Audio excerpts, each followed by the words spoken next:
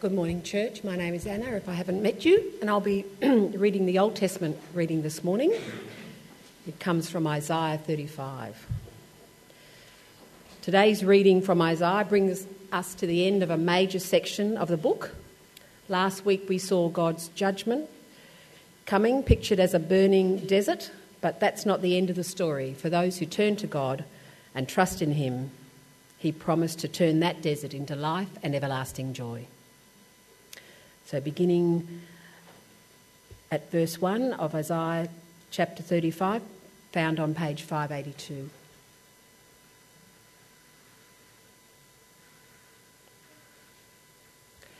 The desert and the parched land will be glad. The wilderness will rejoice and blossom. Like the crocus, it will burst into bloom. It will rejoice greatly and shout for joy. The glory of Lebanon will be given to it, the splendour of Carmel and Sharon. They will see the glory of the Lord, the splendour of our God. Strengthen the feeble hands, steady the knees that give way. Say to those with fearful hearts, be strong, do not fear. Your God will come. He will come with vengeance, with divine retribution. He will come to save you. Then will the eyes of the blind be opened, and the ears of the deaf unstopped. Then will the lame leap like a deer, and the mute tongue shout for joy. Water will gush forth in the wilderness and streams in the desert. The burning sand will become a pool, the thirsty ground bubbling springs. In the haunts where jackals once lay, grass and reeds and papyrus will grow, and a highway will be there. It will be called the way of holiness. It will be for those who walk on that way. The unclean will not journey on it. Wicked fools will not go about on it. No lion will be there, nor any ravenous beast. They will not be found there. But only the redeemed will walk there, and those the Lord has rescued will return. They will enter Zion with singing. Everlasting joy will crown their heads. Gladness and joy will overtake them, and sorrow and sighing will flee away.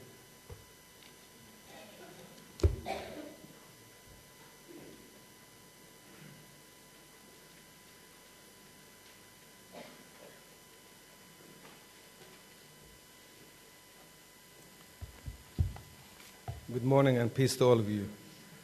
My name is Daniel, and I'll be reading from Book of Acts, chapter 12, verse 1 to 17.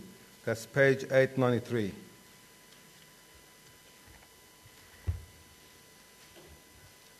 It was about this time that King Herod arrested some who belonged to the church, intending to persecute them.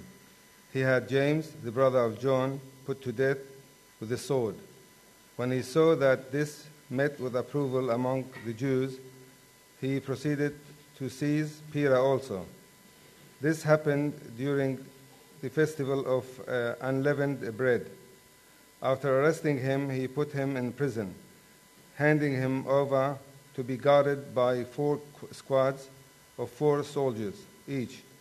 Herod intended to bring him out for public trial after the Passover.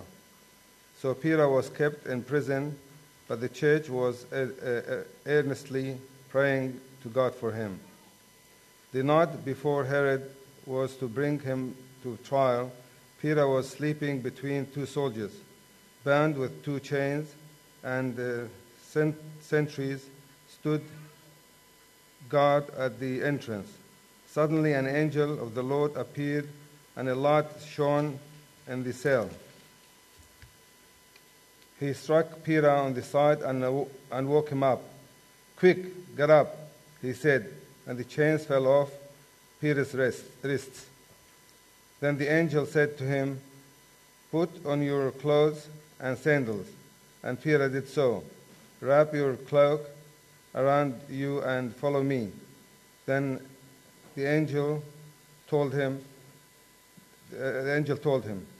Peter followed him out of the prison, but he had no idea that what the angel was doing was really happening.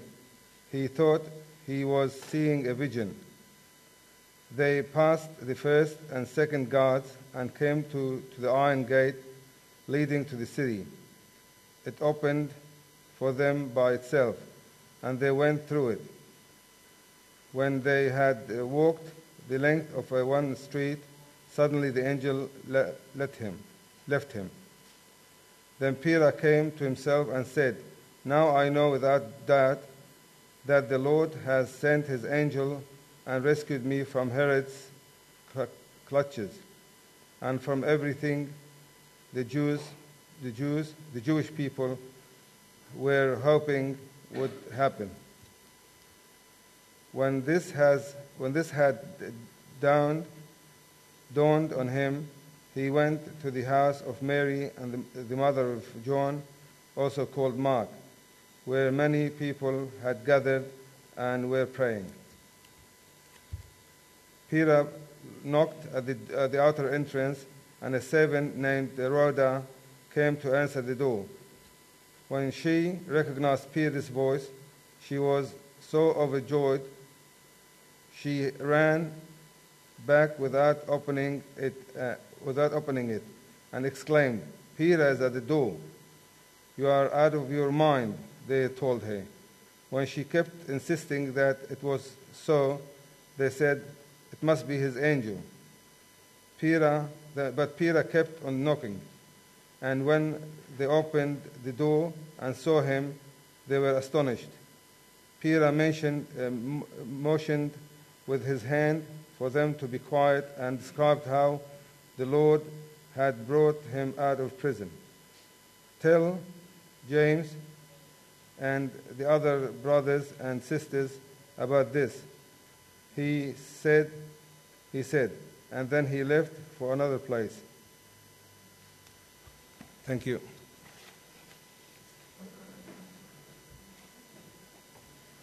Hello, good morning everyone. Is this on? 1, 2, 1, 2, 1, 2, 3. I think it sounds about on. Good morning everyone. My name is Vincent and I am one of the ministers of St Barnabas. I'm usually at Fairfield, so I don't usually see you guys, but it's good to be here today. How about we pray as we begin? Let's pray. Heavenly Father, we do thank you so much for your word, and in times of change like today, we pray that your word would continue to give us confidence, that it would be precious to us, that it would be like a soothing balm for us, that it would help us to trust you in all situations. And we ask this in the name of Christ Jesus. Amen. Well, time really does fly, hey? 1st of July today. It's already more than halfway through the year. It only felt like yesterday that Kirsty was telling us that she was heading off, and now the time has come. For myself, I joined the church around January, February time, and it already feels like that I've been here for a while, and we've had a really wonderful time, my family and I, being welcomed into the St Barnabas family. One of my memories, my earliest memories of when we first arrived was there was a men's night, a men's evangelistic night over here at Bosley Park that I first joined. And one of the things that I realised when I arrived here was that the Southwest has really, really good food. So I remember that night, there was on that night when I arrived, there was actually a whole wheel of Parmesan cheese. You know, I've been to Coles, I've seen Parmesan cheese. There was a whole wheel of Parmesan cheese, and there were like dips, there were antipasto plates, there were chicken wings, and then there were these chorizos. Oh man. And these chorizos, they were hot, they were cooked over some burning coal, and when I received them, they were dripping with fat, and when I bit into it, they were just delicious. And I was thinking to myself, I have arrived at the right place. Now, why am I telling you about my experience of this great men's event / food night? Well, as we've been going through the book of Acts this past term, and we've seen last week especially that God has opened up the floodgate of salvation so that everyone from every nation is invited to come and know Jesus. Every tongue, every tribe. And one of the amazing things that we saw last week, that God symbolically made all food pure, that nothing was off the table, so to say. And so this amazing thing is that when we gather different people from different cultures and different nationalities, when we gather and we eat together in fellowship with in Christ Jesus, we not only see one another as strangers anymore, but we actually get to see one another as brothers and sisters in Christ. And this is an amazing thing that we've seen in Acts. And what we saw was that this was actually a historical high point, because it actually shifted Christianity from this small Jewish religion to now a faith that is universal, that is for the whole world. Everyone is welcome and to come and receive salvation in Christ Jesus. But if you've been following us in the book of Acts, you'll also know that every time the word of God goes out, that every time Jesus is proclaimed, then opposition follows. And that's what we'll see today. This time the opposition coming even greater in the form of governmental persecution. So let's go into verse 1, point 1, chaos. And you'll want to have your Bibles open in Acts 12. But verse 1, it says, "It was about this time that King Herod arrested some who belonged to the church, intending to persecute them." Now, the question, of course, for us is, well, who is Herod? In the Bible, there's actually a number of Herods. Probably the most famous one is King Herod, who wanted Jesus to be killed when Jesus was first born. Well, the Herod that we're reading about here in Acts is actually the grandson of that Herod. So you can see that the apple doesn't fall far from the tree. Again, he wants to persecute the church. So that's this King Herod. But verse 2, he had James, the brother of John, put to death with the sword. And again, well, who's James, right? And again, the Bible tells us of a number of James. Perhaps the most famous one that we have is James, the brother of Jesus. Jesus had a brother called James. And this James was the James that wrote the book of James that we have in the Bible. But the James that we read of here in verse 2 was an apostle. He was one who witnessed what Jesus did. He followed Jesus. He's the brother of John. Now, why do I make a note of the fact that there's different Herods and there's different Jameses? Why am I telling you about all this information? Well, it's to remind us that what we're seeing here is grounded in reality. That as we read about the accounts in the Bible here, we're not reading myths, we're not reading fiction, we're not reading fairy tales, but we're actually reading about real people in real places. And that's the details that we get along the way. It's kind of like we get a slice of life. We get the names of people who were there. We get the names of places that were there. And it's all to remind us that Christianity, it's not a good idea. It's not just a good lifestyle, but it's actually living in a faith that is grounded in the historical reality of the world that we live in. And so back to the account then, James, the brother of John, is put to death. And then verse 3. When he saw that this was met with approval among the Jews, Herod, he seized to seize Peter also, and this happened during the festival of unleavened bread. Now just notice what's happening. James has been killed. Now Peter is seized and put into prison, expecting to be killed also. Now who are these people? Well, James and Peter, along with John, were really the core team when it came to the early church. To illustrate that, at Jesus' transfiguration, when Jesus showed his glory, there were 3 apostles that were there. And who were they? They were Peter, they were James, and they were John. In other words, if you imagine a stool with 3 legs representing the early church, suddenly 2 of the legs are taken away. And this opposition is big. The church has experienced opposition before, but this is from the government. And now the leaders are being taken out. Now, just reflecting on this, it's not something that we really experience in Australia, is it? Certainly we might experience a bit of opposition in Australia. Perhaps as Christians, we might be raising now the question regarding the freedom of religion. Sometimes we hear about the difficulty of having scripture in schools. Sometimes maybe there'll be questions about how much we can identify with our Christian beliefs in the workplace.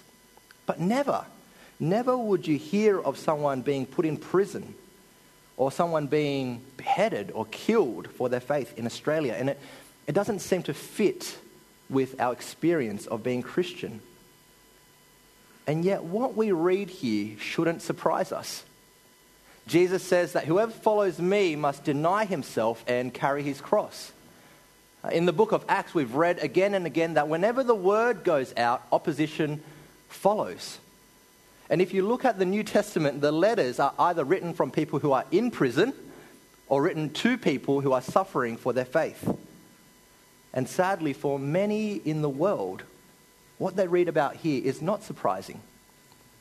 Pastors in China who are imprisoned for being pastors. Evangelists in Indonesia being locked up. People fleeing from their homes in Syria, coming over here as refugees because they identify themselves as Christians. And I think this is just a reminder for us again that the Bible always says to us that the expectation for what it means to follow Jesus now is suffering now, glory later. Suffering now, glory later. And it's just a reminder that the opposition that we're seeing the apostles go through is actually the norm rather than the exception. But then, scene 2, the deliverance. The deliverance. And what we see is a picture of God's special deliverance. So, Peter is locked up pretty tightly, we're told in verse 4. Verse 4, after arresting him, he put him in prison, handing him over to be guarded by 4 squads of 4 soldiers each. Herod intended to bring him out for public trial after the Passover. And furthermore, in verse 6, we see that the night before Herod was to bring him to trial, Peter was sleeping between 2 soldiers, bound with 2 chains, and sentries stood guarding at the entrance.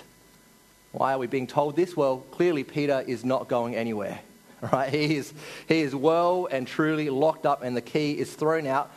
But then God sends an angel to bring Peter out. Suddenly the shackles fall down, and Peter's wondering, is this a dream? Is this a vision the whole time? And we see it in verse 9. In verse 9, Peter followed him out of the prison, but he had no idea that what the angel was doing was really happening. He thought he was seeing a vision. They passed the first and the second guards, and they came to the iron gate leading to the city. It opened for them by itself, and they went through it. And when they had walked the length of one street, suddenly the angels left him. Now, what we see here, what we're presented with, the book of Acts is not saying it's an illusion, it's a magic trick. It's really happened. That an angel really did come into the prison and miraculously help Peter to escape.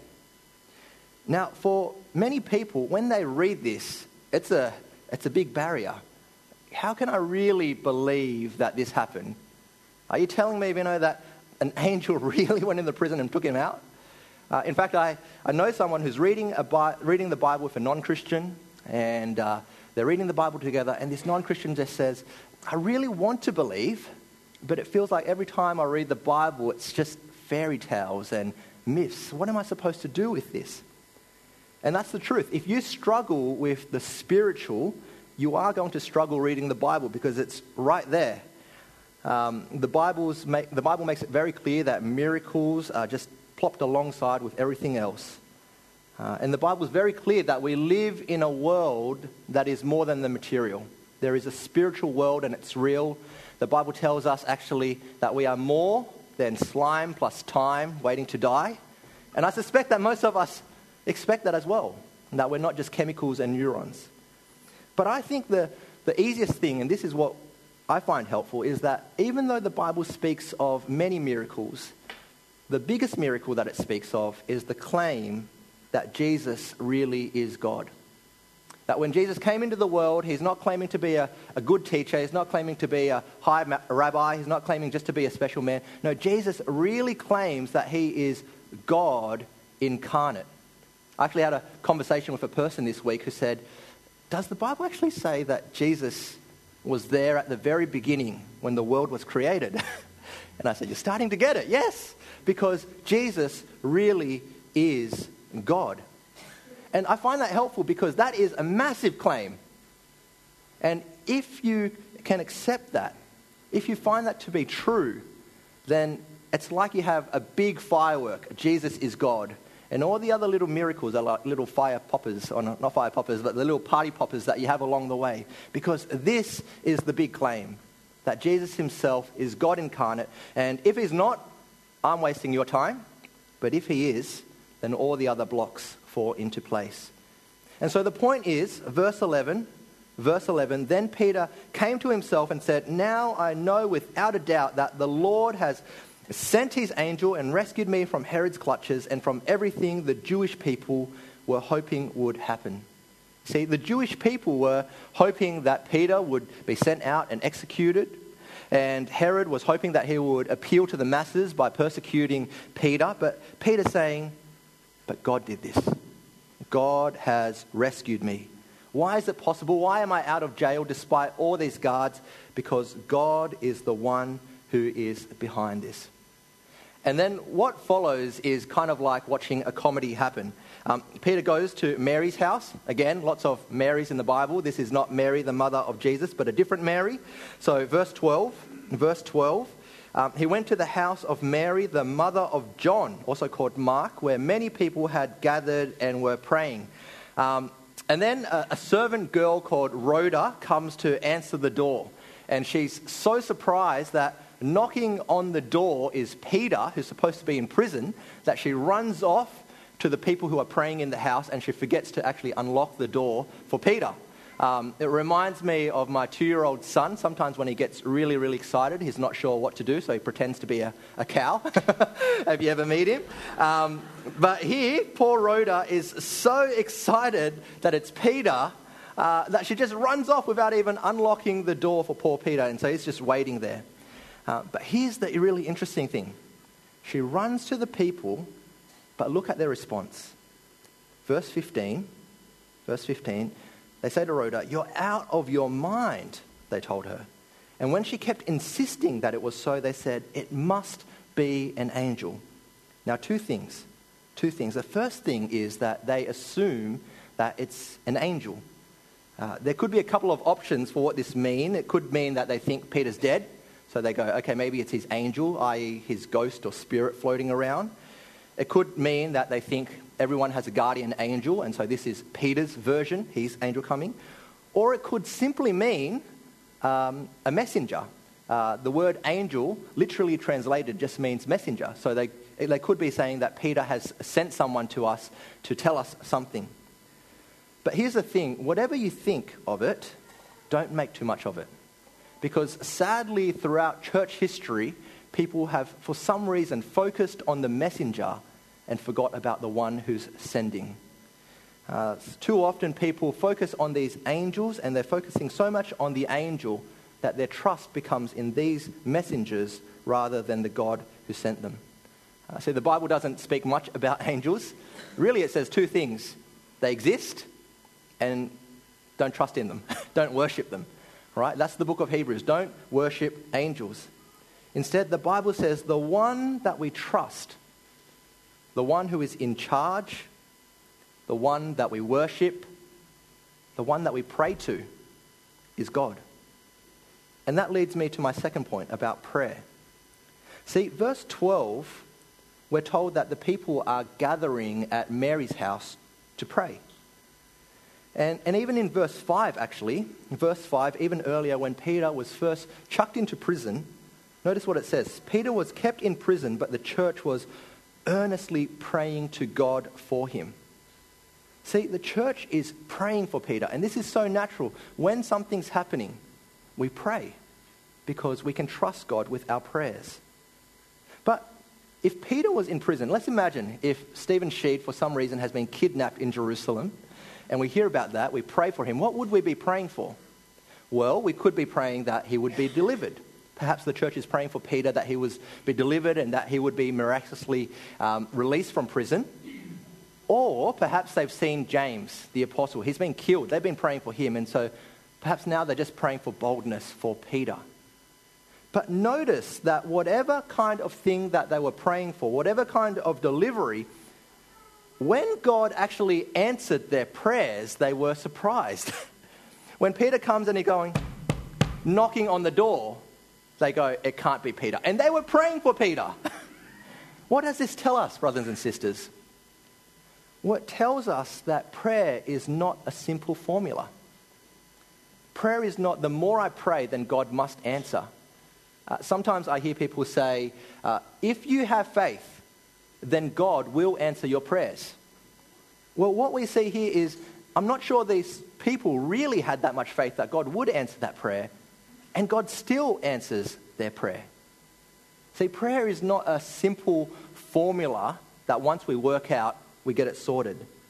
Prayer is a relationship with the living God. Let me illustrate what I mean by that. Imagine you have someone who is dedicated and devoted. Every day they get up at 5:30 a.m., they're praying. They're the kind of prayer warriors that you want to have on your side. And every day they're making sure that they go through their prayer list, begging, interceding with God for the things that he needs. Now, on the other hand, imagine that you have a young child who hardly knows anything, and all they can say is, "Dear God, help me." Now, who does God answer? And if you feel that God will answer that person because they've been praying so hard, then actually we need to revise that, because what we see here is that prayer is a relationship. Sometimes you pray with conviction and God does not answer the way that you expect, and sometimes you will pray not really even believing it yourself, and God will answer that prayer. It's not a skill to master. It's a relationship to establish. And that's why I like Stephen Sheed's description of prayer. He gave it to us at the beginning of the year, at the big day out. He said, prayer is depending and delighting on God. And one of the reasons I love that is because it tells us that prayer is a relational thing. God is our Heavenly Father who wants to hear our prayers and to answer our prayers. And that moves us then to scene 3. Scene 3, in charge. See, the account moves back now to King Herod, and this time we see that King Herod is in a political stoush with some of the neighbouring cities, Tyre and Sidon. King Herod's got the upper hand because he's ruling the land, and we can see that Tyre and Sidon want to get on King Herod's good side, so they're willing pretty much to do anything he wants. And then verse 21, they come before Herod. On the appointed day, Herod, wearing his royal robes, sat on his throne and delivered a public address to the people. And they shouted, "This is the voice of God, not of a man." And immediately, because Herod did not give praise to God, an angel of the Lord struck him down, and he was eaten by worms and died. Just like that, the great threat that we've talked about is gone, and Herod is no more than a distant memory. And we see that who is the one in charge? Well, God is. God is the ruler over rulers. God is the king over kings. God is in charge. Simple, right? That makes life easy. How do we go through life? Well, God's in charge. Done. But let's just pause for a moment. Let's ask that question again. Who's in charge? Well, God is. But when? When is God in charge?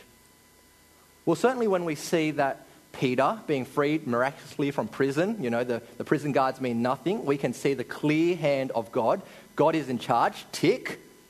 And we can see that when King Herod, pretending that he's God, sitting on his mighty throne, thinking that he is all-powerful, and then the next moment he's being eaten by worms, is God in charge? Yes. But what about the start?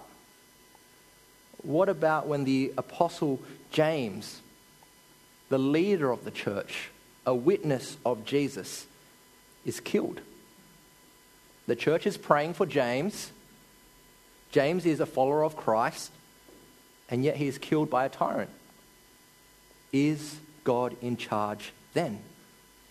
See, how do we address the very real question that in life there is moments of delivery, but there are moments of chaos? What does it mean for God to be in charge then? And these are real questions. Let me illustrate. I read an interview of Bob Carr last week. Bob Carr, he used to be the Premier of New South Wales. And they asked him this question. They said, Mr. Carr, are you a religious man? And he said, no, I'm a skeptic.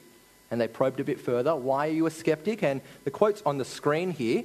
And this is what he said. He said, the big challenge is the existence of evil. You see, in this book that I was reading, there's a discussion between two brothers, Ivan, a skeptic, and his younger brother, who's a seminarian. And Ivan says, if you're telling me that children have to suffer as part of God's plan, children who have no time to commit sin, then I cannot subscribe to that plan. For me, that's pretty powerful. Thanks for that. See, what is Bob Carr saying? He's saying that if there is chaos in the world, then I can't believe that there can be a God who's in control of that. And I can't believe then that there is a God. Let's bring this closer to home. Sometimes we see God deliver us miraculously again. I had a friend who last week, his girlfriend was struggling at work and they prayed about it. And the very next day, someone from work called and said, can we help you out with work? Amazing. God delivers. But life's not always like that. Sometimes we pray and God doesn't answer the way that we expect. What about the pastor in China who prays and still gets imprisoned? Or the thousands of people who have fled Syria because of their faith? Or the many of you sitting in here who I'm sure have experienced real pain this year and you have prayed to God. See, it's easy to trust God that He is in charge when we have the Peter moments. But what do we do when we feel like our life is a James moment? And what this account shows us is that we need to move away from a simplistic view of God being in control. We can't say God is in control only when it fits my plan. See, James's death was not a surprise. In fact, there was a moment where James is following Jesus and he makes a very bold statement. He goes, Jesus, can me and my brother, can we sit at your right and your left hand when you go to heaven? And Jesus says, you don't know what you're asking about. And James goes, no, we can do it. And then Jesus says, no, you will drink the cup and you will have the baptism that I get baptized in. And what Jesus is saying is, you will die a death similar to mine. It won't be of old age, it won't be of comfort. You will be executed. See, James's death was part of the plan. It was evil, yes, but it was part of the plan. God was still in charge. And the focal point where we see this most vividly, of course, is the cross. See, on the cross, evil men committed an evil act. Crucifying Christ. Was it evil? Yes.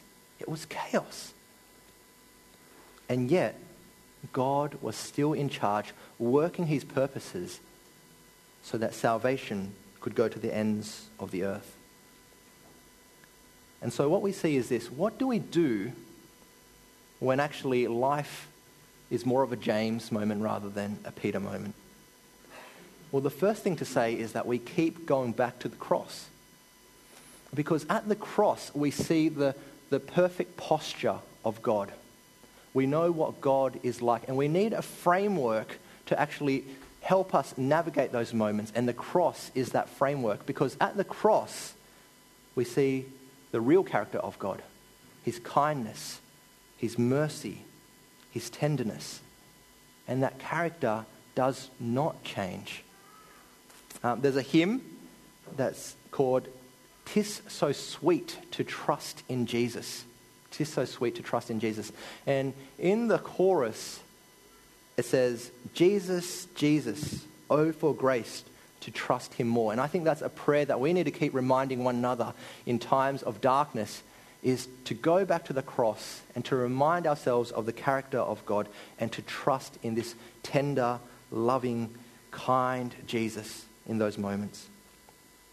But importantly, do you notice how the account finishes? Verse 24, but the word of God continued to spread and to flourish. See, the overall picture of Acts is that God's word will go forth into the world. And here's the important thing. What is the content of this word? It's that Jesus is King. It's that Jesus is reigning in heaven. It's that our hope is secure. It's that in this life, there may be differences in the scoreline, but we know the final scoreline, and it's one of victory. And brothers and sisters, this is not supposed to minimize whatever you may be going through right now, but What I want to say is that if we didn't know the end, if we didn't have the final picture, if we didn't know that the word went out, then we have nothing to offer. We have nothing to offer. There's no point in gathering in church. There's no point in going to someone who is struggling and struggling and struggling, because we have nothing to offer for them in this life. But we do know the end. The purposes of God are not stopped. His word goes out. God is in charge. His purpose has not changed, and it offers us hope not only for this life, but it offers us hope in eternity. Eternity. And so will you trust in this God? Will you trust in him to deliver you? Will you trust in him that he is working through you and for you, even in the James moment? And will you be so gripped by the eternal victory that you would continue to pray and long for this world to have that eternal hope of the word going out? Let's pray.